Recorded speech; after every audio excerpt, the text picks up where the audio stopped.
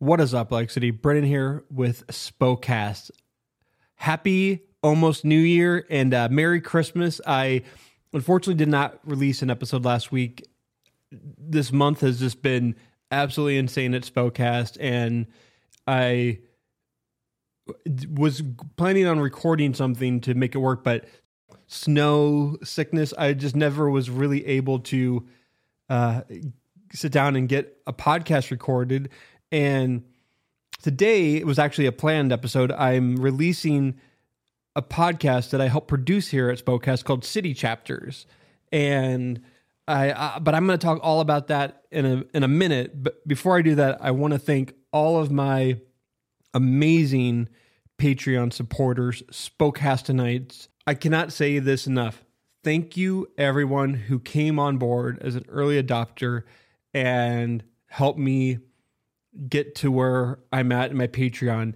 I had a friend encourage me to do this back in September, and I just did it, and I'm so grateful that I did. Words cannot express how amazing it is to have the support of my friends and family and friends of friends helping me on this journey. And I just can't. I'm always a little bit flabbergasted when it comes to talking about this, because I just don't know what to say. I don't really have the words. I'm filled with an enormous amount of happiness, a little bit. I mean, happiness is definitely one of the things, but pride, grateful, joy, and it really pushes me to make sure that I keep on releasing podcasts week in and week out for everyone. And in 2023, that's my goal, is to release some sort of podcast, whether it's featuring another podcast with Spokecast, or an interview that I'm doing, or a special version of Spokecast that I have plans for next year. There's just so much going on. I can't wait to share it with everyone. But again, I can't thank my Patreon supporters enough. You are the best, and I promise I will get you all the swag. All the early adopters who came on board in 2022 are going to get a very special sticker from me that's getting printed in January, and I will let everyone know about that when it comes out. But I got to thank you all again. Here are all of the amazing Spokecastonites in no particular order: Joe Van Voorhis, Elizabeth Geyer, Amanda Kerr, my wife, Abby Pointer, Lee Wick, Gina Campbell, Tyler Poole, Pamela Smith, Briscoe, Sarah Thorpe, Judy Pointer, Zach Hawkins, Amber Sparks, Luke Baumgarten, Pia Hallenberg, Valerie Ossier, Alex Leah, Nick Spanger, and Elizabeth and Bill Pointer. Thank you all for being Spokecastonites. There's much to look forward to in 2023. And please, if you're at all interested in becoming a Patreon supporter, please come join us. Find it in the link in my bio on Spokecast Instagram. Go to patreon.com/Spokecast. That's where you'll find my Patreon. You'll see all the tiers there. And I promise 2023 is going to be a great year to be a Patreon Spokecast supporter. Now, on to what you're about to listen to. Instead of having a traditional Spokecast episode today, I wanted to feature a podcast that I've been helping produce since April, City Chapters. City Chapters was started by Bobby J. Hodge as a apparel brand. Bobby made custom city jackets and streetwear, and he would make these jackets that could be customized with any city neighborhood in the world. And basically, you could wear this jacket and rep your city at the same time. His jackets are amazing. They showcase like what you're representing right on the back of the shirt. It says it right there like Spokane across the back. And this like lets you show your pride for your city. So this year in 2022, Bobby decided he wanted to start a podcast, and it was something he'd been working on for a while, but hadn't found someone to produce it for him.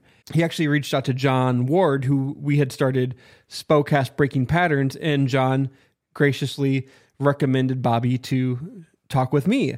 And the rest is history. I helped Bobby start his podcast, like I said, back in April. And on his podcast, he features local business owners, creators, people doing cool shit in their city. It's a lot like Spokecast, to be honest, but Bobby has a totally different way of interviewing people.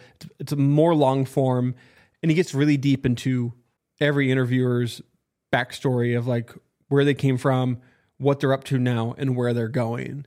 But I wanted to feature this episode in particular because Bobby is not hosting this episode. Actually, local rapper TS The Solution is interviewing him. In his 16th episode, chapter 16, we learned all about Bobby and starting City Chapters, his other company, Third Kind Design, and they get into the depths of who Bobby is. And honestly, I've been working with Bobby for almost a year at this point, and I didn't know many of these stories. And I just learned so much about him as a human, as a man, as a person living in our city. And I was just like, I have to feature this on Spokecast and introduce you to Bobby as a person. He loves his city.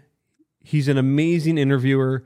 And you could tell when he talks to people that he really wants to learn about where they came from and the lessons that have been thrown at them over their lives, because his life is the same, where he's just learned so much through his past that he continues to keep on growing and breaking through obstacles. Listening to his conversation with TS has really taught me a lot about him, where he came from. And I think it's a great example of overcoming the trials and tribulations. I think it's inspiring, and I believe it's a story that everyone should hear. And I'm going to tell you, stop what you're doing right now and go listen to his episode on his podcast channel, City Chapters, on Spotify, Apple Podcasts, and YouTube. Well, without further ado, here is Bobby J. Hodge, founder and owner of City Chapters and Third Kind Design, being interviewed by TS The Solution on Bobby's podcast, City Chapters. Enjoy.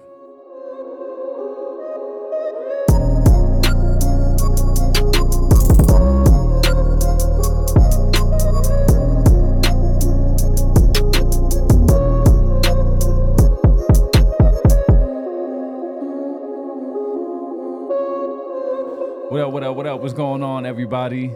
We have a special edition of the City Chapters podcast today, where I'm going to be the host. I go by TS The Solution. And my guest today is City Chapters' own, City Chapters Everything, Third Kind Design's own, Third Kind Designs Everything, the man, the myth, the legend, the one and only. Oh yeah, all that. Bobby J, what's going on, my brother? Not much, man. Yes, sir. It feel different over there, huh? In a different seat. It's good to be here, man. Yeah. I'm honored to have you as a friend that, is down to come on the podcast as a host and interview me, because I feel like I need to get my chapter out there. So, of course, your chapter's important, man. We're all here because of you, so thank you. Thank you for everything that you do for the city, for your brand, everything. And I had the pleasure of breaking it all down. We're going to get to the bottom of Bobby J. We're going to know what makes him tick and what he's got planned for the future. So we're going to start from the jump, my boy. Like, tell me about your upbringing. Where are you from? Where are you based out of? How did you move? Family. Tell me about all the beginnings. Yeah, I was born in Denver, Colorado, Littleton specifically. I was in that area until I was 6 years old. We moved up here at that time because my dad's in the car wash industry, and he owned that double car wash tunnel. He was a partner in that car wash over there off Division and Ruby. It's Mr. Car Wash now. Okay. It's like right by the Qdoba's or whatever. It's like Chipotle's over there. Yeah, okay. I think a Qdoba's over there, like right in that area. But that double tunnel on Division right there, as soon as you cross over the river. Dang. Yeah, so that's what brought us up here. We moved to the little town of Medical Lake and, grew up out there my whole life, first grade to 12th, Medical Lake school system. And, yeah, man, that's kind of like where I was born and raised type situation. So what's the environment like in Medical Lake? I don't think I really rock with Medical Lake like that yet. yeah, it's a small town. You know, we got the mental state hospitals up there. Okay. So it, you know, it's a weird vibe sometimes, I guess you could say. But I had an amazing time. We went to school with all the Air Force kids too, so that was really cool meeting a lot of those different people. Getting to go on base. Like when middle school came around, there was like a youth fun center type thing on base that was always super fun. We used to hang out at, you know, go to the roller skate rink and chase girls and do that whole thing, you know. Yeah. So I was really fortunate for that because, I don't know, it kind of was a unique experience going to school with base kids and getting on base and hanging out on base. I don't know, you know, you don't really get that elsewhere in town. And I think that was kind of a unique experience having that access to the fun center the way we did on base. And, you know, I always grew up out on lakes or in the woods, so kind of blessed that way. Lived in the town of Medical Lake here and there in rental homes while other homes were getting prepped or whatever. So, yeah, I don't know, man. You know, everybody's in your business kind of town. Yeah, you know, and I've, of course, I've always been a rambunctious fella, you know what I mean? So, you know, people always were trying to taper me down, you know what I'm saying? Because kind of like make you conform to something. Yeah, for sure. Yeah. All my teachers, you know, I just was wild from the time I was born. You know, so, you know, a lot of people in your business for sure. Is it like everybody is on a first and last name basis in that area type of thing? Pretty everybody much. knows your parents. As close as it gets to that, yeah, for sure. I mean, it's a little bigger than that, but not much, you know. And when we went, I mean, everybody knew everybody, you know. You know every single person that's in your school one way or another, pretty much. Like, you know of them, you know. So you said your pops was in the car washing business. Car wash business. Was he? So does that mean he was working a lot? He was more away more than anything, or what was the? Yeah, my dad's a workaholic. Yeah, he's a workaholic. Wasn't really involved directly in my life too much. Mainly, it all involved work for him.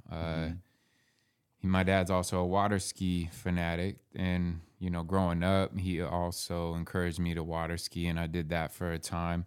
I got pretty good at it. Was sponsored by O'Brien, which is a major company. I was on their amateur pro ski team for a little bit, but it wasn't my dream, it wasn't my love, and so, you know, once I kind of stopped doing that, there wasn't as much direct involvement in my life on more like hanging out, personal side type stuff. Also became a wakeboarder, and it's kind of the same kind of thing. Like, my dad didn't care, but, you know, he always wanted me to ski more than wakeboard because it's kind of like on the mountain, you know, skiing and snowboarder type stuff. But, you know, it wasn't as serious as that. But, you know, it's just my dad does what he likes to do, and if you're not doing what he likes to do, then it just kind of is what it is. So do you think you get your workaholic-ismness? Because you work. I know you like to work. You like to buckle down. Do you feel like you kind of, your pop's kind of way of working kind of rubbed off on you a little bit? I think there's parts of his work ethic that I've taken into my life, and there's a lot that I've disregarded. I get that a lot of people think I'm a workaholic, but I'm really not. You know, I don't really work all that much, especially with my companies. Like, what I'm working on is my personal growth and my mental health, you know, most of the time. So I think there's aspects that I take from my dad. You know, and I love my dad, but there's been a more negative that I've learned from him than positive, you know, a lot more negative. And he's not a bad man by any means, but just, I think he just comes from a completely different era. So my dad is 81 years old, you know, I'm 33. Wow. Yeah. So he comes from a whole different era than I do. And So I think there's just some like generational gaps between understanding each other. I don't even really know who that man was. I mean, he was 46 by the time I was born. What lives did he have before I was born? Right. You know, I've had many lives within my short 33 years of phases and different things and things I've experienced. So, I guess going to say though is like my dad does have a crazy work ethic, but I think you have to learn how to not always charge, you know, and just try to plow through stuff. You got to take time to breathe.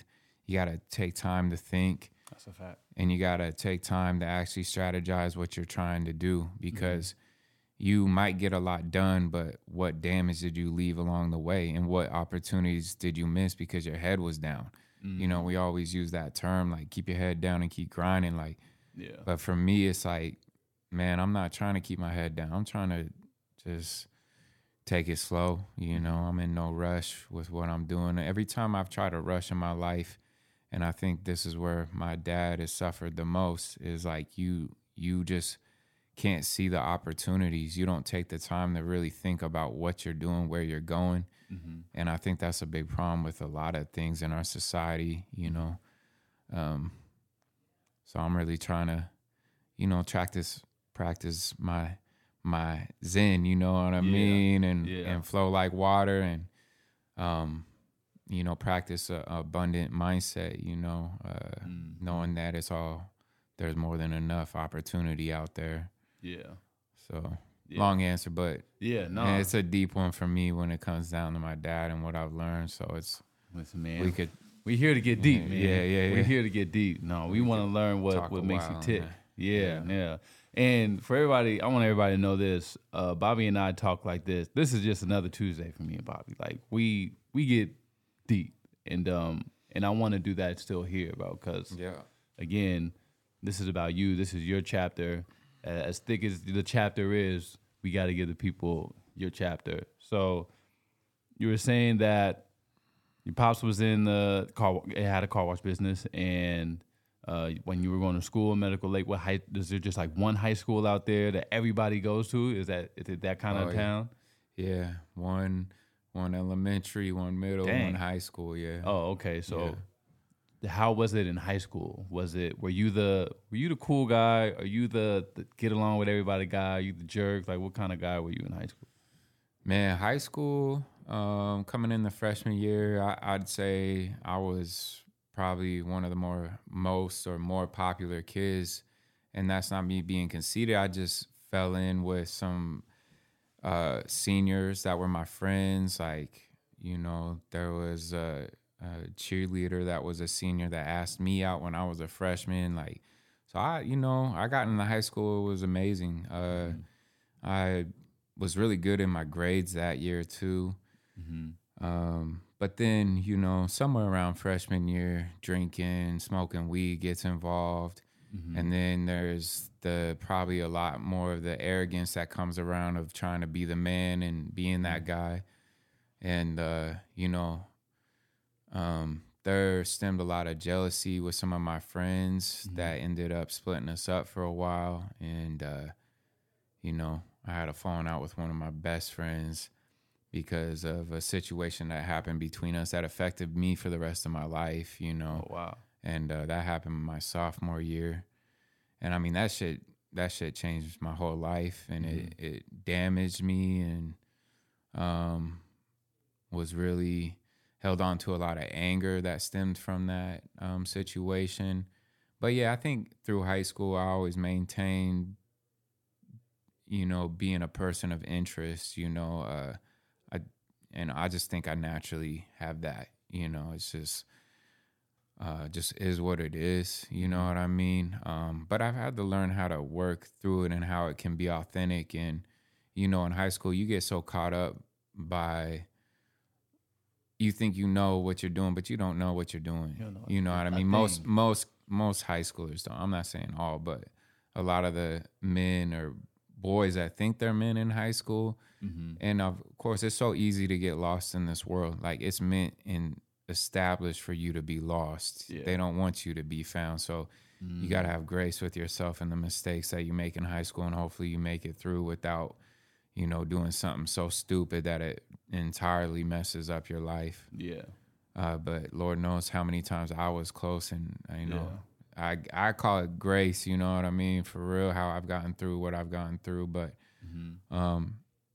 you know, there's a hate-love relationship in high school. Yeah. I feel like, you know, I kind of got robbed of some opportunities of what I would have liked to experience in high school going to Medical Lake. And then after freshman year, Mr. Fox was the man. He was the principal my freshman year. He let us, you know, he let us have fun, you know. And then after that, you know, it was like a Nazi regime came in and like they try to like really suppress everything, like how dance codes were and like all the stuff at dances were completely different. And, you know, they just, and then of course, you know, me being somebody that was shining, you know, or whatever the case may be.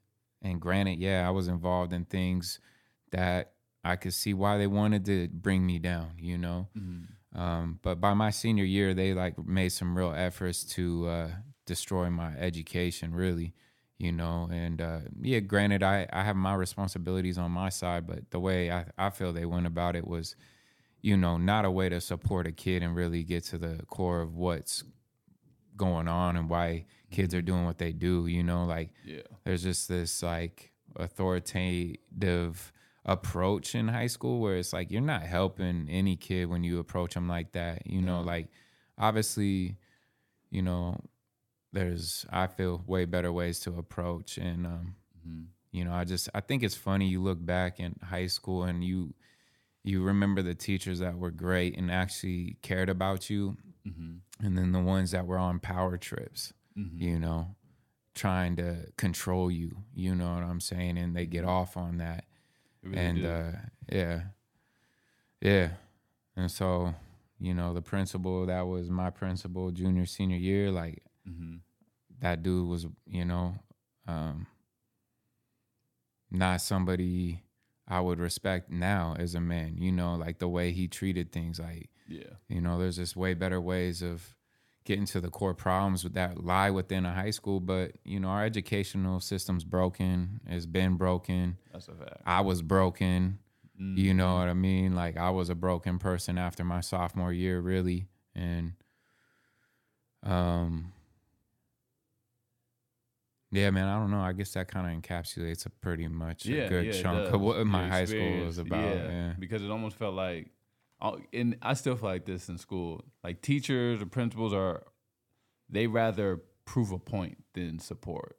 It's like they're really just there to, hey, I'm here, the authoritative figure, and this is what it is. But that doesn't help me. You're not here to teach me anything. You're just here to assert your point of your perspective, pretty much. And and I'm supposed to agree with it because you're older than me, and that's the way it is. Yeah. And drop the ball from there. I wasn't a good student. Did you make it through high school? Yeah, I did make it through high school. Congrats, man. And I maintained good, decent grades throughout, you know, because it was easy. I didn't even have to try. Man. I mean, I was on honor roll my freshman year, but then after that, I just didn't even care. And I just did the bare minimum, which got me, you know, B, C's, probably some D's in there too at points, because I just was like, whatever. I mean, it's enough to pass, you know. But you know, like they tried to kick me out twice in my senior year of high school. One was like this winter ball dance. Some kids in the school knew me and my crew were gonna be partying before, so they snitched on us and told like our administrators, like, oh, they're gonna be partying and drinking coming to the dance. So this whole situation, long story short though, how it unfolded for me alone, all my crew got in, but me alone, I come through the door and every single cop in Medical Lake is waiting for me at that time. It was like 7 of them. Dang. And my security guard like starts like getting on me, and I got arrested in an MIP that night. And then later on that year, you know, we'd always go smoke weed at lunch. And this time I had like 3 of my homegirls with me and like one of my homies, maybe 2 homies. We all packed up in the car like you do in high school and went and smoked. Came back, and this teacher that was always dope at the time and always cool with me, I get back and he's like, you need to go down to the office to get a tardy pass. I was like, what? I was like, bro, you don't ever like stress me. Like, what is going on? Anyway, long story short, they kicked me out of high school for smoking weed. They kicked my homie out for smoking weed. They have no proof of anything. Yeah. But they just said we, smell like it and whatnot, whatever. And they fed me some crazy story that the secretary was allergic to the smell of weed, and that's how they found out. I was like, oh my God. The secretary started breaking out? Or? Yeah, that's what they tried. That's what they tried telling me. But mind you, they kicked out one of the homegirls. I mean, how many girls? There might have been 4 girls with us. And they kick one out because she's a little rebel like me. Yeah. Like a problem. I'm a problem. They kick my homie out just to kick all the boys out, kick the one girl out. But the 3 other girls, they didn't get kicked out. What? For all this, the same thing. They let them pass. But they... That make an example out of you. Because like we all said we didn't smoke weed, but they're like, oh, we know you smoked weed, but we believe these 3 that they didn't, but you other 3 did. And so we got kicked out. This is right before prom. Dang. And they waited. I've been doing this since sophomore year. Yeah. Smoking weed at lunch. Like everybody knows it. Yeah. Like, and they wait till my senior year right before prom to try to like make an example of me. I'm in my playoffs for soccer. And anyway, I felt like it was unjustified the way they went about it. So I played dirty too. I got a fake piss test and brought it back, but they couldn't prove that it was fake, even though they knew, because some other kids in the school somehow again snitched on me. Dang. And so, so anyway, the principal was pissed. He had to let me back in school because my mom even had my back on this one.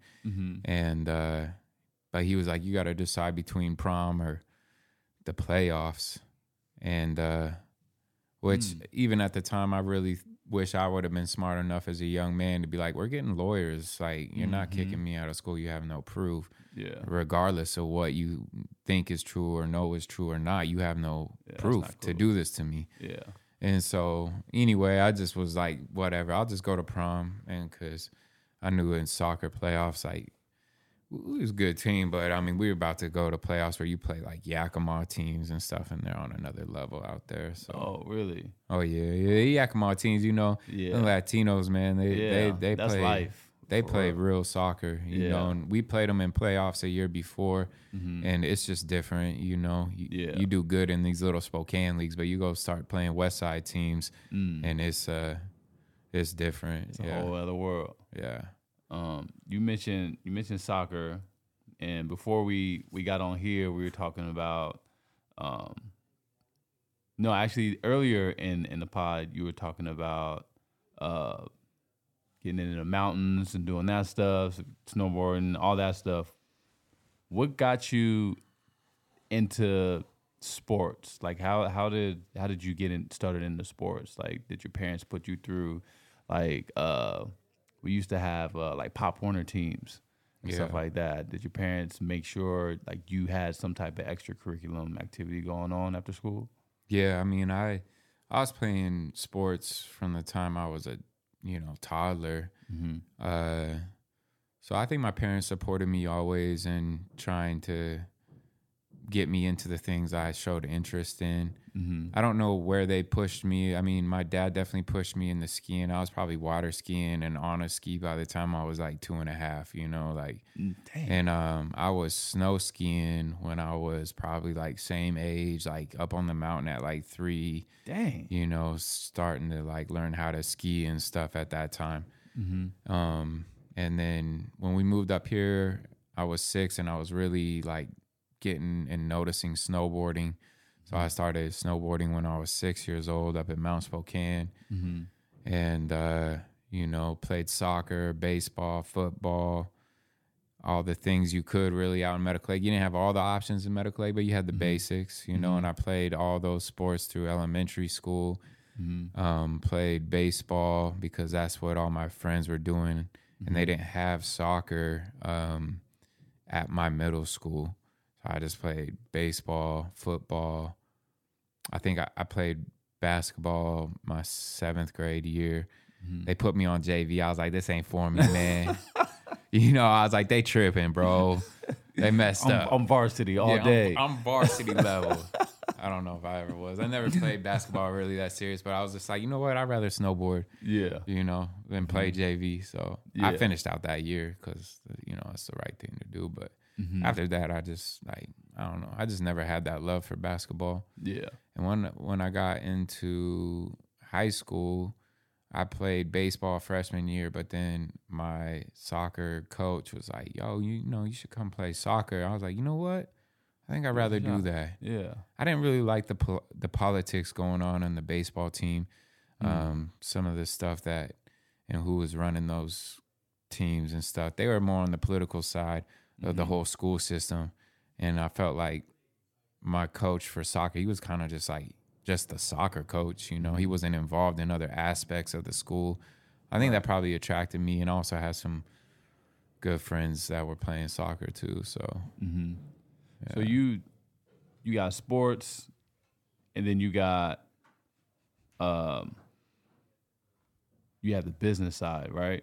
Do you feel like you got a chip on your shoulder as far as how you move in business? Because I always feel like in the athletics, like sports period, I learned a lot about myself based off of feeling like I got something to prove a lot of the time. Obviously, the other team wants you to lose because they want to win, but there's people in the stands that are cheering for you. You got your coach, you got your practices, you got everything. And I always feel like sports kind of taught me to move with a chip on my, like I got something to prove. Business-wise, do you feel like you kind of move like that as well, based off of things that you kind of learned from sports? I think at one time I definitely was moving that way, and I mean, bottom line of what sports is really about and why we take it so serious and we get so involved in it is, winning and losing, of course.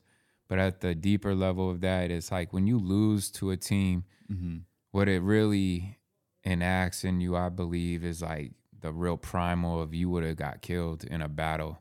You know what I mean? Like, this is life and death situation. That's how your mind interprets a win or a loss a lot of times. Yeah. And even if you can get to a place where it doesn't bother you that much, it's still base level of your mind understanding I lost. If this was a situation that it was life and death, I'd be dead right now. Yeah. Your brain, no matter what, it's the lizard brain. That's what it's thinking. It's that's why losing can be so hard on you over and over if you're losing and you get into those funks because your brain is now in a place where it is we're useless. Yeah. You know what I mean? Yeah, ain't nothing. And so I think that's kind of where being assertive, confident in sports is very important, and how it can translate over into life is important. But as much as, I believe that theory of what winning and losing comes down to, it's not that. You know what I mean? So it's not that too. So you have to train your mind how to understand winning and losing, understanding it without it destroying your confidence and destroying your self-worth and stuff. But that's a challenge, easier said than done. It takes practice. And real. There's something about me that has always had that competitive side. I think it'll always exist, but it's just trying to find how do you be competitive in a healthy manner, you know what I mean, with respect to your opponent or your competition as well. I try to respect everybody that I play soccer with or that I, anybody I come across, I try to respect, and show a certain level of even appreciation, you know what I mean? But I'm also the kind of person, once you cross a line, you're going to see a whole different side of me, and I'm not one to back down, and I'm not one to easily dismiss when I feel disrespected or you're coming at me crazy on the field. I've gotten way better, and I've enacted my patience, you know. And patience is one of my biggest practices right now, you know, because I've been terrible at that. I was raised by a man that was completely impatient, and that really affected the way I reacted and handled things in life, you know. And it's within the last few years that I've really started to get a handle on that. But yeah, I mean, there's a certain thing that comes from sports where you're pushing yourself, you're competing, you know, and you're showing up. You know, I think showing up is a big thing you learn from sports, like showing up, doing the work. Yeah. You know, having a team too is great. Learning how to work with others, you know. Yeah. I don't have a team yet, like directly in city chapters or my businesses, but you know, I think one day that'll transpire with the right people. You had brought up being impatient, and being raised by an impatient man and your father. I recently had my pops come out to Spokane and live with me for a while. Yeah. That alone taught me so much about myself, just being around my father. And everything that I found that I don't like about myself, I almost pinpointed. I could see it in my dad. And this naturally, that's just the way he is. Right. How is the dynamic between you and your father these days? Yeah, I don't know. It's distant, you know. My dad is just a distant person. He's a loner. I'm a loner now too, you know. My brother is. I don't think I wasn't always a loner, but I'm more that way so than I've ever been. You know, there's love between me and my dad. It's just that we don't relate. And, you know, there's family situations that have arisen that have kind of separated us further. But I always let him know, like, you know, I'm here if you ever need me. And that's about all I can do. You know, it's really in his hands whether he wants to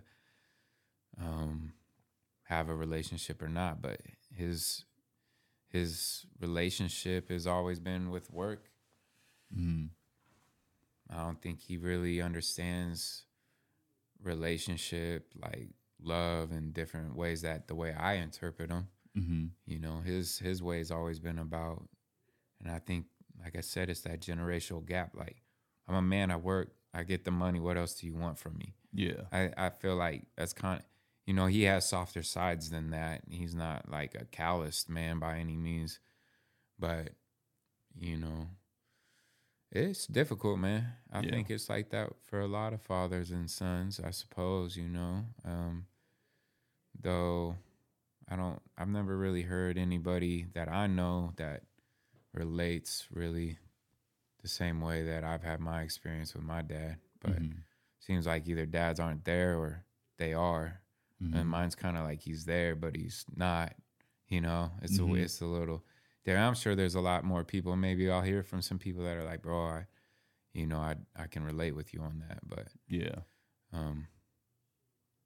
it's frustrating. It's caused a lot of frustration in my life with my family, and you know, navigating it is difficult. But I'm not complaining. It is what it is, and I know situations could be way worse. You know, my dad has been a provider, regardless of everything else, of like what you would want to have or long for a relationship with your father or your parents. Like, he's been a provider, and you know, I admire him for that part. Yeah. You know. Yeah. No, I feel you on that one. It's always, it's almost like this, like, underlying, I don't want to say competitive. That's not the right word, but there's that natural tension there. I feel like when I talk to my homies about how they are with their dads, it's sometimes it's good and sometimes it's bad. I think it's fairly neutral. It's nothing that's gonna like make or break a relationship between a father and their son. But I think it's almost as if it's not like it's something there when the son gets old enough to kind of like have its own perspective and its own way of thinking, and it's different from the man that raises it. So it's like Yeah. You know what I mean? Well, there's like the resistance from a father to think he can learn from his son. You know, like I think that's inherent, and like I think a lot of fathers are really guarded from like trying to hear anything from their son. You know what I mean? Like that your son could teach you something. Like you don't know nothing, boy. You know, like that. It's just like inherent in us. Our ego is that way. Yeah. You know, and it's something you got to work through because, you know, I think you can learn something from everybody. But, you know, how do you do it in a respectful way to your parent and not offend them or make them feel like they're the one, now you're parenting them, you know, like it's that's a conundrum, you know what I mean? It's hard to navigate. Yeah, me and my dad always have that tension and always have. I mean, one thing is like I've always been somebody to call him on his bullshit when a lot of people would be scared to or not, you know, and I've always been like, I'm going to throw every bullshit thing you do to others right back at you. Yeah. So it's always been that way, you know, and like we worked together too. I worked in the car wash industry for like almost like 8 years with him. And, you know, it was shitty. I didn't like it at all. Just like working the way he worked, it just wasn't for me, you know. And I mean, that's a classic tale of father and son working together. It's hard to make it work, you know. And some fathers and sons can do it greatly. Yeah, some figure it out. But you know, it wasn't gonna work for me, you know. So yeah, okay. So we know about pops. What's going on? What about siblings? Do you have any siblings? Are you the youngest? Like, where are you at if you have siblings? I'm the middle child. My mom had her first son when she was younger, and so my half brother is 14 years older than me. Okay. And then I have my younger brother, Johnny. He's about 2.5 years younger than me, and that's my brother. You know, like that's my full blood. And I mean, me and him grew up together, and me and him were riding die together, you know what I mean? Like that's my dog. I'm really blessed to have him in my life, and Johnny's a great musician, comedian. Dude's hilarious. If you know him in real life, guaranteed to make you laugh. Facts. Yeah, big facts. Yeah. And, yeah. Yeah, because y'all close. Like y'all get around. Anybody can tell y'all brothers. First of all, that's a given. But the relationship between all y'all is pretty cohesive, or how do y'all get along? Me and my younger brother are really close. We've definitely had our battles. You know, growing up. You know, me being the bigger brother. Yeah, I'd be a lot more physical with him, but I think that's how he got witty with his tongue. You know, he learned how to become very witty with his tongue as a way to rebel and like get back at me. And he definitely could with his tongue. He's very sharp. So, I mean, we've definitely had quite a few physical altercations, not like a ton, but, you know, especially when we were younger. As adults, we've had a couple.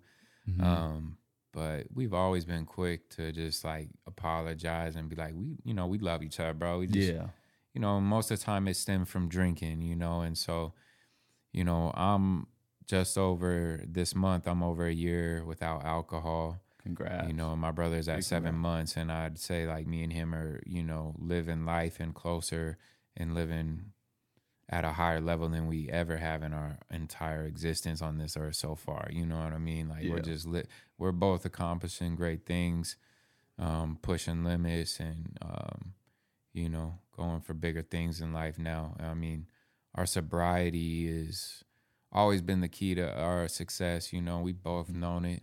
We've both had major issues and struggles with alcohol. You know, so like last winter sometime I was stopping and I was encouraging him, you know, to stop. And he, you know, he made that decision, you know, and it took him a little bit, you know what I'm saying? A few little relapses, you know, but he made, you know, and I mean, I've relapsed so many times, like go months at a time, then start drinking, you know. So I know that's it's hard to make that decision and to stick to it. And alcohol's a real destroyer, you know. And for whatever reason, it's hard to let go of that destruction. Yeah. But you know, with me and where we're at, I'd say we're probably closer than we've ever been in our adult lives in like the most mature way. You know what I mean? Our time together doesn't involve drinking and, you know, drugs or none of that, you know, and we're in good environments, you know. So my half brother, he's out the picture. I mean, there's just some situations that have arisen with, you know, our family that has kind of separated us, you know, and I don't know how that can be healed, you know, so it is what it is with him. He's not really involved with the family at all, you know. I don't want to speak on him too much because that's, you know, that's between us. But, you know, unfortunately, we're not close, you know, and that age gap has always been a issue. And then, yeah, you said 14 years, right? Yeah, he was, and he was basically living on his own by the time I was born. I mean, by the time he was like 15, 16, he was out of the house. Oh, okay. And, you know, he's had a life where it's been, you know, troubling for him, you know, a lot of mistakes that have led to some hard places. And I think at some point you got to take ownership, you know what I mean? Responsibility. And I think when it comes down to even family, like we're all going to have dysfunctional behaviors with each other at some point. I certainly have had many dysfunctional experiences and behaviors with my family. But the difference is you gotta take ownership and apologize and try to make things right. And you can't let your ego and pride get in the way of family. Yeah. You know, and that's all I'm gonna say on that. You know? Yeah, for sure. Yeah. Thank you for that.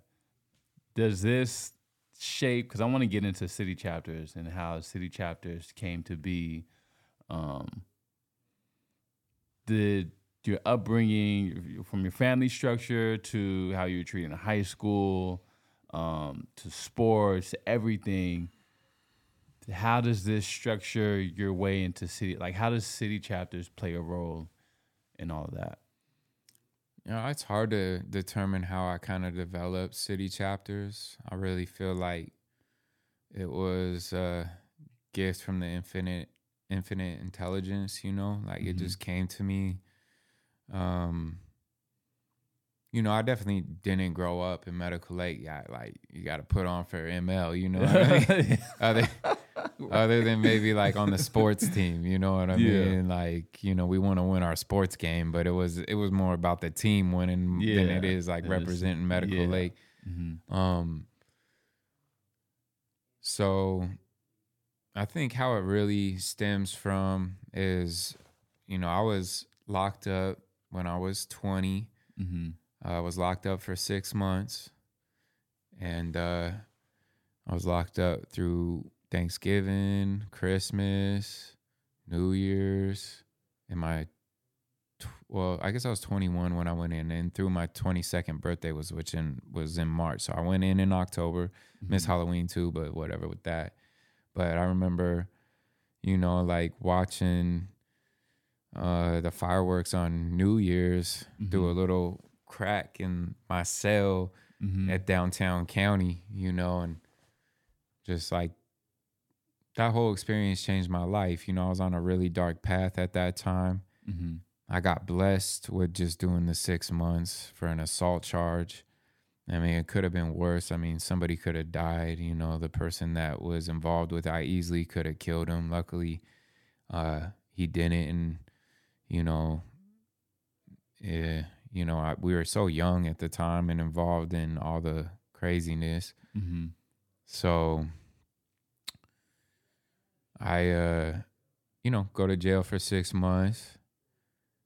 And I took that as a timeout from God, you know, like I grew up in the church. I'm not religious, but I definitely do believe in spiritual aspects of this experience.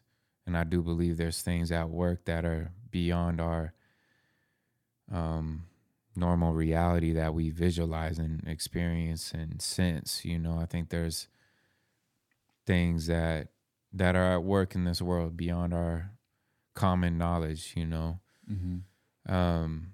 So when I went to jail, like I said, I took it as like, all right, I'm supposed to go, man. Like, I need to go to jail. Like, and I got blessed for 6 months when I know what I've been up to and I know what I've been doing.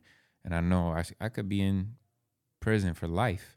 I know it. And almost just for this one thing that I got caught with could have been prison for life. You know what I mean? So you're in something deep. Yeah, this situation was a bar fight that, you know, somebody got really hurt, you know. But he survived, you know, but I went to jail for it. And, you know, it was self-defense on my part, but the excessive force that I used, they say, you know, like you used excessive force in your self-defense, essentially. And, you know, they gave me a deal and I took it because the initial charge was like, I'm doing a minimum of 10 years minimum if I lose in court. And that was like the bare minimum of what I would have done. You know, it was really looking like 12, 15. So, you know, and so like before going in, you know, I didn't know that I was getting the deal until like right at the end. So up to that, I'm like, my life's over, like, or a good chunk of it. I'm going to be in prison and not knowing what's going to happen to me in prison if I'm going to make it out of prison, you know, because if I got to do what I got to do in there, I might kill somebody in there.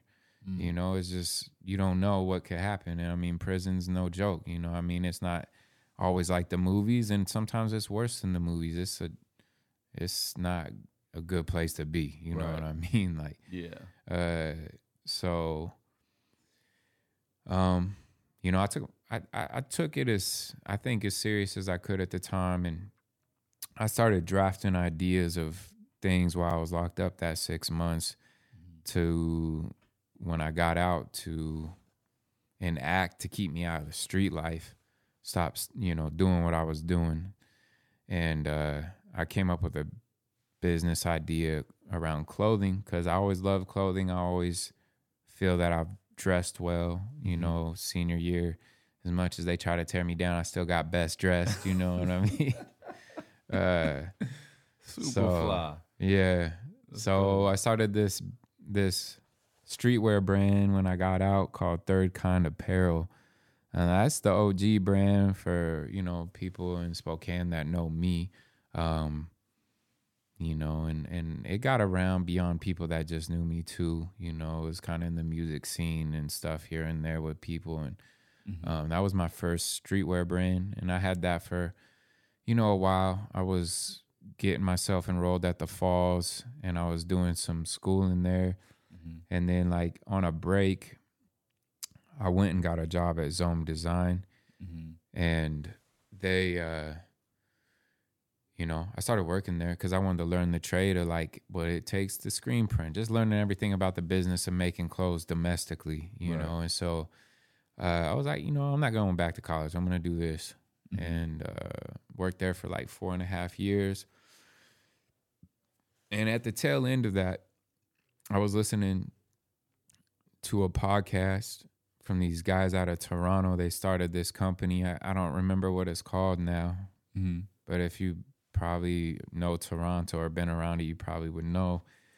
But this brand centered itself around making clothing for their subway stations in the Toronto region. So like they, based upon what I remember, their subway stations have names, you know, whatever kind of neighborhood it is, the subway station is like named that too. Or the subway station has its own unique name potentially as well. Regardless, it has a unique name, whether it represents the neighborhood it's in or if it's actually the station's name. But they started making clothing based upon these stations. And like they made a lot of money. And I was like, man, that's crazy. Like, you know, people are like willing to wear their subway station to like represent where they're from in the city. Right. And I remember at one point, like they were saying, you know, when you're in Toronto and they ask you where you're from in the city, you say the subway station, like, oh, I stay by so and so station. Oh, That's how people can mark where you're from. Probably because they use the subway station out there a lot to navigate the city instead of driving like we do. You know what I mean? Okay. And so I think maybe that plays into it. But they started this brand and they have a successful brand. I believe it's still around. I look it up once in a while. I just can't. It's been a couple years since I did, so I'm not on top of the name. But that triggered some idea in me of like, man, like if people would represent some subway station, like how many towns are out there that don't get representation with something that's cool and dope. And then I was thinking like, how could you create a brand that unites all these people that love their city? Mm-hmm. So I kind of just stemmed from that concept of hearing that podcast. Somehow that idea came to my mind. I was like, oh, I could, you know, I knew how to do the production based upon me working at Zome. So I started developing the brand. I don't even know how City Chapters came to me. It just came to me, you know, like the name. Yeah. Okay. The name, it just came to me. Yeah. I was thinking of, you know, street culture. You know, I think nonprofit organizations popped into my mind because they call their different places in different areas chapters. And then, you know, bike clubs, they have chapters too. So it was like, oh, this is, you know, street and kind of nonprofit. You can kind of blend these two, you know. And city chapters just sounded good. Yeah. And the city chapters, you know, just that part of the name means, you know, different chapters that we represent in cities, you know. So like Spokane chapter, Seattle chapter, you know, and then you can break down chapters within those chapters, you know, whether it's Hilliard in Spokane or it's Belmont or whatever, you know what I mean? Yeah. So there's a story to be told. Yeah. Yep. And then I developed a motto. Every city has a story. Every story has chapters. And I was just kind of like off and running. Started doing coaches jackets that you could customize with cities. Yeah. That's how I heard of city chapters. I seen a couple of rappers with the big Spokane on the back, black jacket, white lettering. And that was it, man. And it was a form of representation that I didn't see when I first moved out of Spokane. There was the hashtag Spokane doesn't suck was pretty much the only thing that I was seeing that was positive, that was showing something positive about the city, that there are people that do actually care about the city, that do want to see the city grow and develop into a robust city of culture and all these different things. But other than that, there wasn't too many people that liked to live out here. They wanted to move as soon as, like, how many colleges are out here? Like 5 colleges out here. So all these kids going to college, they can't wait to leave. But here we are, we have city chapters, and it is about representing, and it is about putting the city in a positive light. It is about all these things, but you don't see too much of it. So city chapters is mad important. You mentioned Third Kind Design, and that being... So Third Kind Apparel. That was the streetwear brand. Okay. When I stopped that brand, when I started city chapters, because I felt like I had to choose, I couldn't balance both. Yeah. But it came down to me also quitting my job at Zome. And I needed a company to help me fund, you know, city chapters. And so when I left Zome, I started my own apparel sourcing and decoration company. So I specialize in graphic design and designing apparel and merchandise for clients. So I took Third Kind Apparel and I rolled that into Third Kind Design because I wanted to keep that symbol. That's, you know, what I'm known for is Third Kind initially, and I wanted to keep it alive in some way. Yeah. So that's where I morphed Third Kind Apparel into Third Kind Design into being more of a design business. Okay. Yeah. So a lot of what we talk about, all the time is mindset and where your mind is at when you're taking on certain projects. Like I remember you were first talking about, the City Chapters podcast, and then to see it thrive the way it is and building the way it has, like, congrats, bro. I'm super proud of you, first of all. I never told you that before. I'm going to tell you that now on the pod. I'm proud of you for doing this. You've spoken into existence, and you're executing. So thank you, too. Mm-hmm.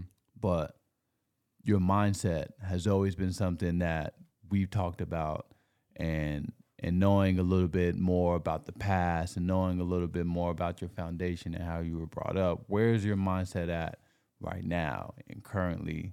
How are you juggling everything? Man. I think right now I'm probably the most emotionally stable I've ever been in my life. Mm-hmm. I'd say my mindset is in a really good place right now. Mm-hmm. A few things that I'm enacting is a lot of reading right now. I feel like reading is really the key to success. I feel like it's a form of meditation as well, depending on what you're reading, of course. But another thing that I've been enacting in my mindset, is like fostering affirmations of patience, and positive affirmations in general. And also the abstinence from alcohol for over a year has finally got me to a place where I feel I'm kind of healed from a lot of the damage and the residue of my alcohol abuse. Mm-hmm. I feel good about myself. It's been a while, even over this year. Like, I did a year of not drinking before, and I really got in a good way really quick. And that's actually the year I quit my job. I started City Chapters. I was in this zone, and it has not been as easy to get back into that zone because, I let myself down again. And I think once you let yourself down over and over again with the same mistakes and mistakes that can be avoided, like choosing to drink or not. And, since the time I was locked up, this is another thing that I knew from the time I was locked up and wrote about was my key to success is me not drinking. Mm-hmm. And, I think while I was locked up, I was, I didn't drink for that 6 months. So that was the first time since I was 14 that I was sober. You know what I'm saying? So that was the first time of me experiencing sobriety since I started it all. And so in that 6 months, I was the clarity that I had in jail, is what I knew, I remember being in touch with myself, and the pastor that would come and visit us would, always be I had a shine, while I was there. I was well respected in jail. There was some people that tested me, didn't go well for them. You know what I mean? Thank God he had my back because he blessed these hands when I put them to work. You know what I'm saying? I like the sound of that. But other than that, I had a lot of respect amongst everybody I was locked up with, mainly because I wasn't into hard drugs. Everybody in jail is into hard drugs pretty much. You don't really come across gangsters that are not into the hard stuff like meth, heroin, moving coke. I was just there for an assault charge, and also one that probably was this kid is not a joke, but I still got tested just like you do. Someone's always going to test you, and luckily I passed that test, and they regretted it. But through all that, I mean, anyway, that's the whole point I'm trying to get to on mindset. It was just about, that was the first time being sober. And I remember that being the first time I knew without a doubt, I need to stop drinking if I want to get to it and get to these big dreams that I have. Because I've always had that in me. I've always thought I'm supposed to do great things that I'm meant to. And, I get back out and, homeboys are still there. We're still young. I'm still 22. You know what I mean? Yeah. So, first thing I do is go buy a XR bottle of Crown, top shelf, you know what I mean? And Celebrate, But, I just do remember writing that down. And over the years, I struggled with trying to not party, trying not to drink. I was dating this one girl for a while. Our whole relationship, there was a lot of love between us, but it was so dysfunctional because of alcohol use. And, you know, yeah, you know, a lot of it, probably most of it even potentially stemmed from the way I was with alcohol. I'm not saying she didn't have no ownership, but it's always been a battle with me and alcohol. And I think that's been the source cause of my unstable mindset, my unstable emotional state. And,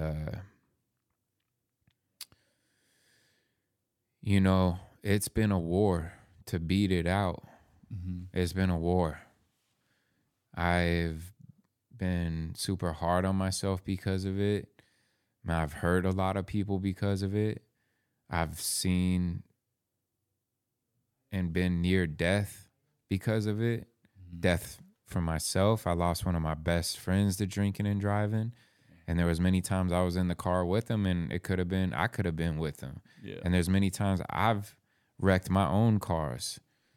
Even my senior year, I rolled the car 4.5 times a week before graduation. So granted, you know, I understand why the administration didn't like me because we were crazy. You know what I mean? But, you know, obviously I needed help. You know what I mean? And there was no help given. It was just letting me just, you know, go burn yourself, kid. If you don't want to listen to what our laws are, you know what I mean? Like, that's not how you break through to people. So not at all.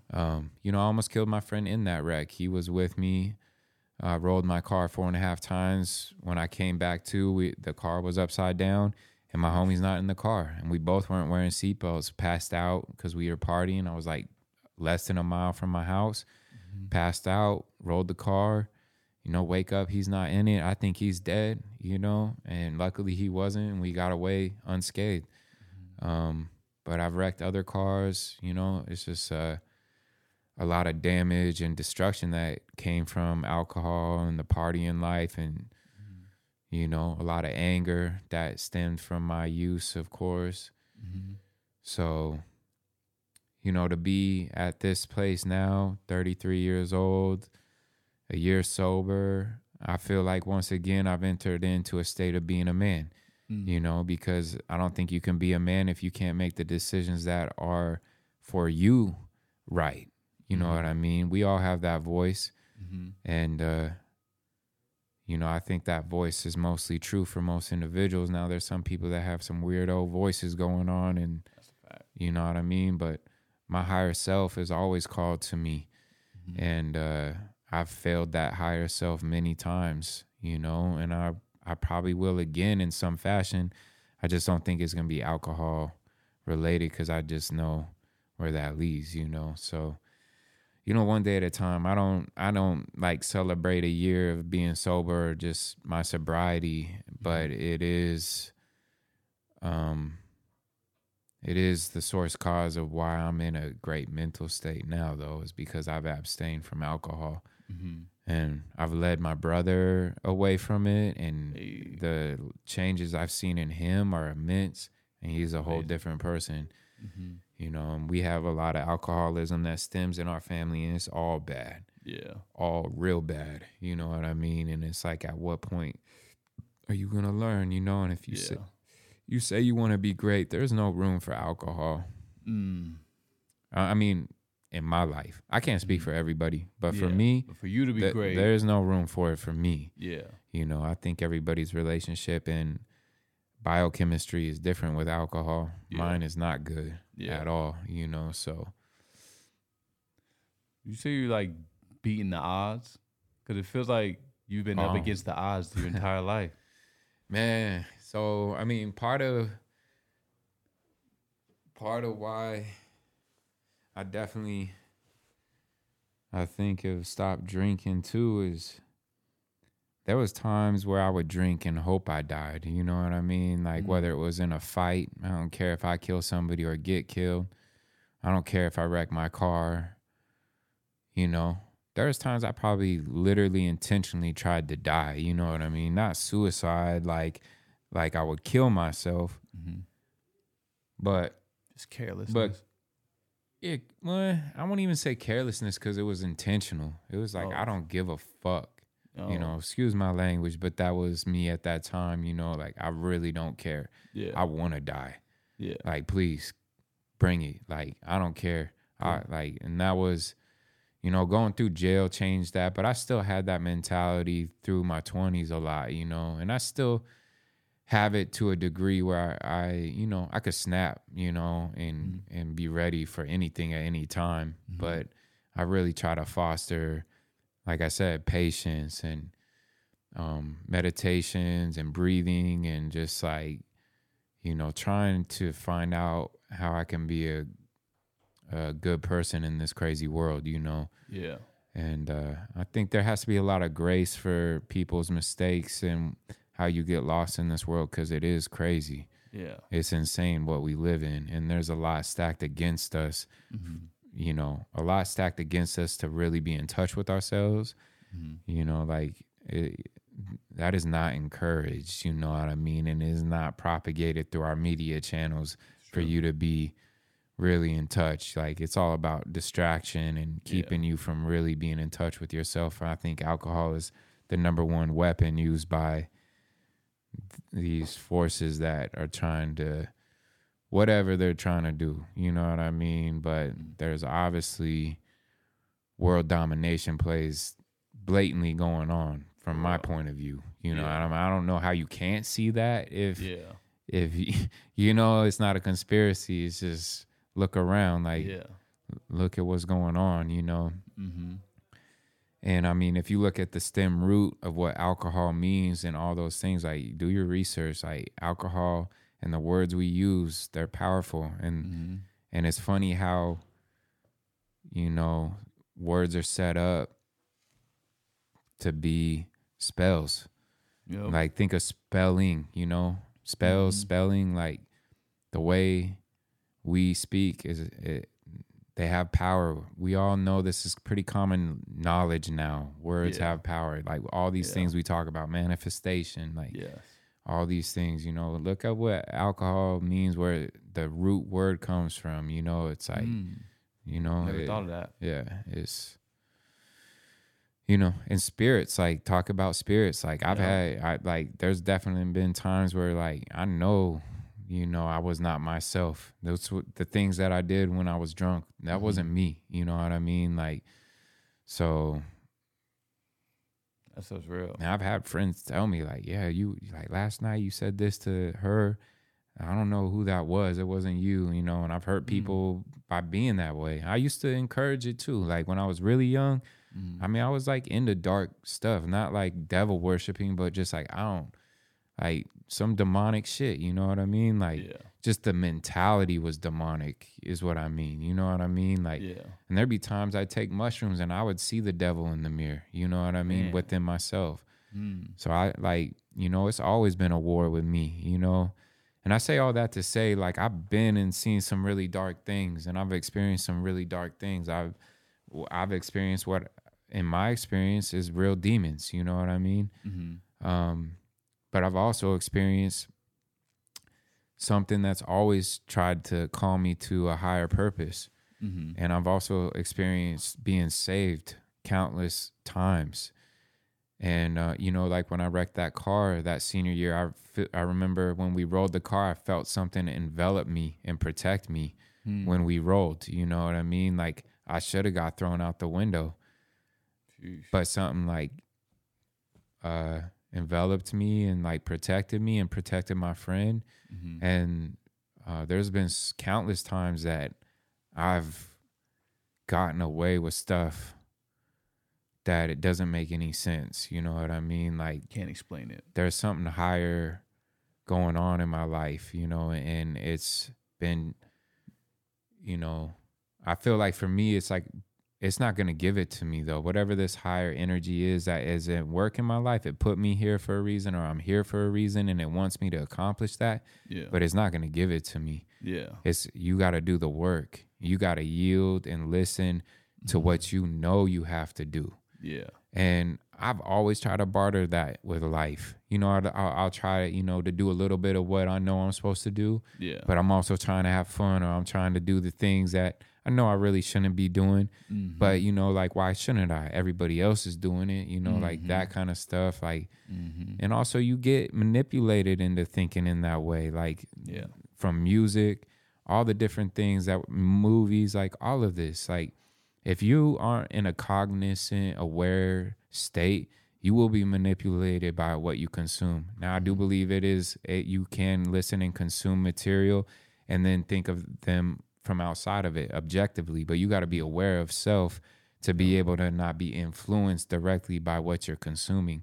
And when you're young, most people are not that way. So you get into this whole thing, you know, where it's like, oh yeah, shoot 'em up and all this crap is cool, man. It's not cool. No. You being played. And I was played too, you know what I mean? And thank God I was protected through it. And maybe that's because I have lessons that I can share with people. So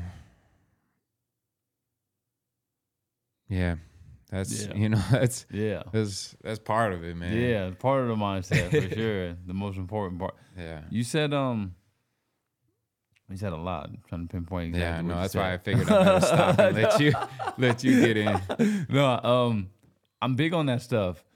I'm big on mindset. I'm big on goals. I'm big on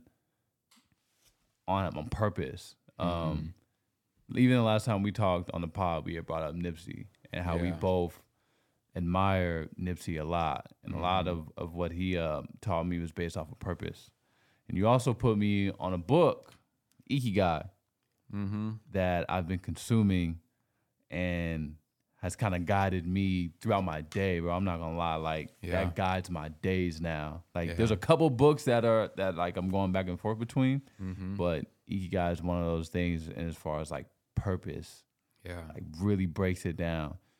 What do you think your purpose is, and do you think, or do you know it? Do you feel like you know what your purpose is?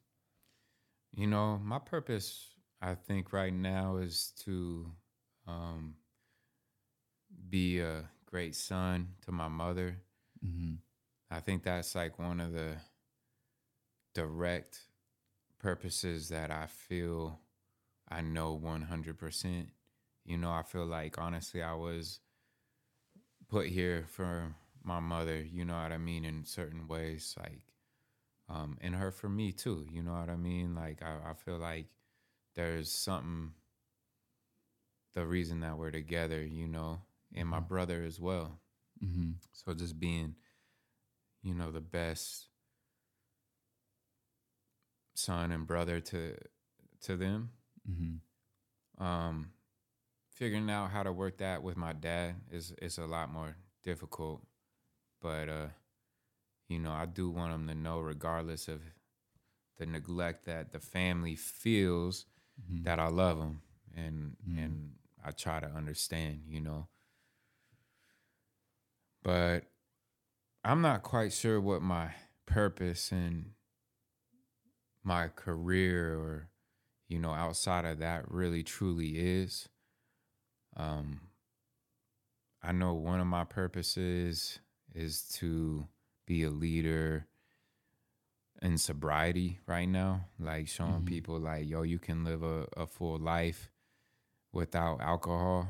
I think that's, you know, part of my purpose right now. You know, I don't really, I have a hard time with the purpose thing, because it's hard to define what your purpose truly is in this existence. Like, I don't like putting a label on what my purpose is either. But I do believe that there is a purpose, and one of the purposes of why I've been through what I've been through and what I'm learning is something is involved with city chapters. You know, I honestly feel like city chapters was some kind of gift to me from the divine. Like I said, the infinite intelligence, whatever you want to call it. It was my idea. It was given to me. I've had many people tell me like, man, it's such a great idea. I wish I would have thought of something like that. And I've thought of other ideas that were great, but this one is the one I decided to choose on and enact. And I'm in a development phase. I'm 5 years into it, but I feel like I'm just getting started because I'm just becoming a man, again. I think I was, tapping into what it was like to be a man when I was sober for that first year. And I think it's hard to feel like a man truly. Now, I don't know, a lot of people go around saying they're men, but you can tell by the decisions that they make that they're not, No idea what it is. Yeah. So, for me, I think I'm living in alignment of what I view as a man. And we can lie to ourselves and tell ourselves we're men, but really what it comes down to is you got to live in alignment with what your higher self has set for you. I think most of those principles are probably close to being the same for most people. You know what I mean? But I think there's variations of that. But what I see as being a man, the first thing was like taking care of myself, making the right decisions. For me, the biggest decision that I need to make is to stay away from alcohol. Now that I've been doing that for a year, I feel like I got a strong base again, And so there's a lot that goes into me thinking about what I want to do with city chapters. And it's been like that basically after the first year. First year went really well, got in the Zoomies, sold a bunch of jackets, did my whole thing, but it was all about money. It wasn't about the higher cause. I didn't have a higher cause when I started city chapters. I was like, I'm just going to make streetwear jackets, customized with city.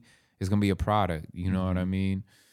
And I think there's a purpose in me doing this podcast, Facts. I think there's a big purpose in me doing this podcast because I've been told all throughout my, young life, especially in my later 20s, that I need to be doing public speaking. I need to do a podcast. I need to do all these things. And I really wasn't ready. You know what I'm saying? Yeah.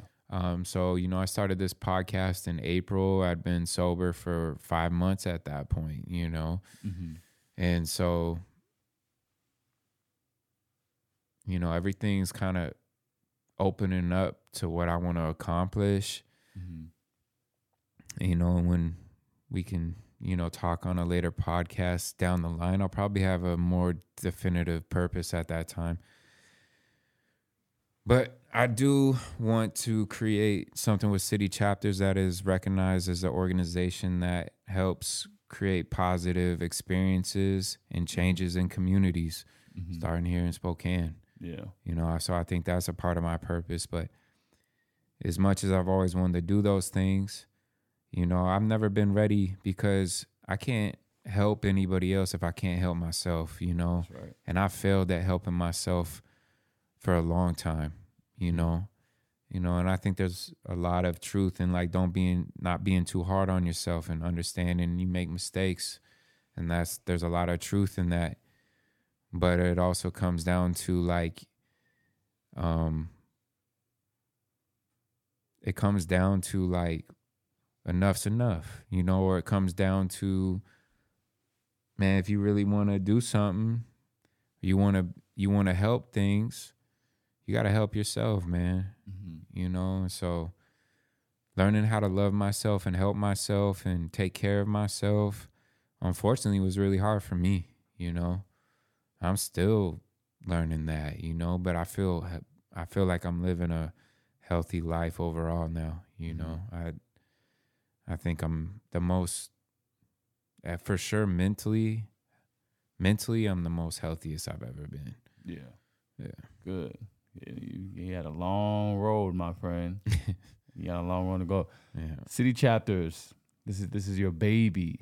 What's next for it? What's next for City Chapters? What you cooking up? Let us in. Let us in the doors. What you got going on? Yeah. So, right now, obviously the podcast. We're just gonna keep having great people on. This is, I think, a big primary focus for me now is how I can keep developing the podcast into becoming something for people in Spokane to tune into and learn about people in our town. I want to keep heightening the quality of the podcast, over time, but I'm in no rush. Spokecast has been amazing and has made so much of this, all of this really possible the way that I really hoped it could happen. So we're going to keep working on making this podcast bigger, reaching more ears, stepping up production over time. But I'm just so happy with where it's at already. You know what I mean? Me and Q were talking about this morning, and like I already have such a strong base with what we're doing with the podcast. I feel very blessed to be able to do this. I feel like it opens up the doors for city chapters being recognized beyond just an organization or just a streetwear brand and more of an organization. Yeah. Opening up more outlets of what we're doing. And then the next thing is I'm going to be getting back into designing clothes, and I'm going to be focusing on making clothes just for Spokane. There'll probably be some custom options on there for people from other cities, but primarily I'm going to focus on doing limited edition runs for Spokane and really getting city chapters apparel on the streets of Spokane like I've never done before. I feel like I got to laser focus in on my own community before I can really attack the world, with what I'm trying to do. And I just feel like I want to see the impact I have in my own community. This is where I've always seen the most immediate impact. I have the most people that know the brand and all that, I have people around in many places, but I really just want to get back to my roots and the city that I do it for, the city that I represent. And I feel like I've never really given that the focus it deserves, and I think that maybe I was a little, I don't want to say ambitious, but just short-sighted in my attempt of the scaling of the brand and I think I try to skip some steps, maybe is what I'm trying to say. You know what I mean? Like, this is first step here, Spokane. So I'll be looking out for some new gear for Spokane. It's going to be fresh. We got samples being made. Going to be making more hats. So that's kind of what's next, man, with city chapters. Keep doing the podcast and focusing on some fresh Spokane city chapters gear. City chapters is, I love the vision that you have for it, because obviously it puts on for the city. Like I said earlier, like people, they just have like this negative connotation with the city, or that it's dull or boring and this, that, and the third. But I feel like every town that people want to live in or go to has a community of people that are proud to be from there. So that's almost in a sense where it starts. It's not even like having the cool places to go to or whatever the case may be. It's about being proud of where you're from and where you live at. And I think apparel is the number one way to show that. So you always going to catch me with some double C's on, my friend. You know what I'm saying? Matter of fact, speaking of double C's, I'm wearing something that was made by not only this man, but another man, my boy Jazz, that you guys collaborated with. This is amazing, by the way. Again, this is another thing that Bobby had told me about, and then he did it. Like, we know a lot of people that talk about stuff and never do it, not even put their foot in the ring. Yeah. But bro, you're constantly, you don't just talk about it, you do it. Yeah. So I hope you pat yourself on the back. If not, I'll pat you on the back anytime you need it. But that's mad important. You're executing everything that you're talking about. So I can't wait to see what you do at City Chapters next. Do you ever plan on doing more collaborations like this one that I'm wearing right now? Like, how do you feel about doing more collabs with CC? Yeah, I'm going to be doing more collaborations. And I think that's a big part of why I want to focus on Spokane specifically, because there's a lot of amazing people out here I want to collaborate with, people I've already been speaking with, and people I don't know yet, But I want to just focus on doing some really unique Spokane items, gear, you know, with people locally. I just want to be at work with my community right now. Yeah. You know, I felt like I couldn't really get in touch with people the way I can here. And until I really build city chapters up within my own community in a way that's like, you know, if you or if you love Spokane, you have to have something from city chapters. Yeah. Or you want to, or if you don't want to, you know about it. Yeah. Yeah, exactly. It's You that might type not of want to brand. rock with us, but you're going to know about us. Yeah. And either way is fine with me, you Yeah. know? So until that point, and that's my, you know, that's my other side, you know, like you will know about city chapters because I really do believe in what I'm trying to foster here. But it's not for everybody. I don't expect everybody to, you know, understand me or my vibe or whatever, but I know there's plenty of people that do. Yeah. And I know there's plenty of people that feel the same way and want to see the potentials of Spokane that we all feel can be met that aren't being met yet. But there's a lot of good work going on in Spokane, and I'm super appreciative of all the people that are doing that work. But, you know, I want to do my own work too, you know, and that's all I'm saying. Collaboration is one of the best ways to do it. I'm wearing a collaboration right now. This my joint right here. You know what I'm saying? This go me everywhere. Yeah. This brand, this movement, this organization is gonna be huge. What advice, tips, or something along those lines can you give to the next kid that's gonna go through a similar path that you went through? Like, how can you, or how would you guide them through that? Yeah, I would just say take your time. Don't rush. Mad important. Move in slow motion, but take action. You got to take action. And things don't have to be perfect, but try to do it the best way. Don't just put something out there just to put something out there. Take your time to develop a real product, a real brand, you know, and take your time to push it out there. Now, if you have something you're 100% on, and, you know, you want to hit the ground running. But, you know, I think the biggest thing you need to have is perseverance, because for most people, it's going to take a while for it to start working and start paying you and all that, you know?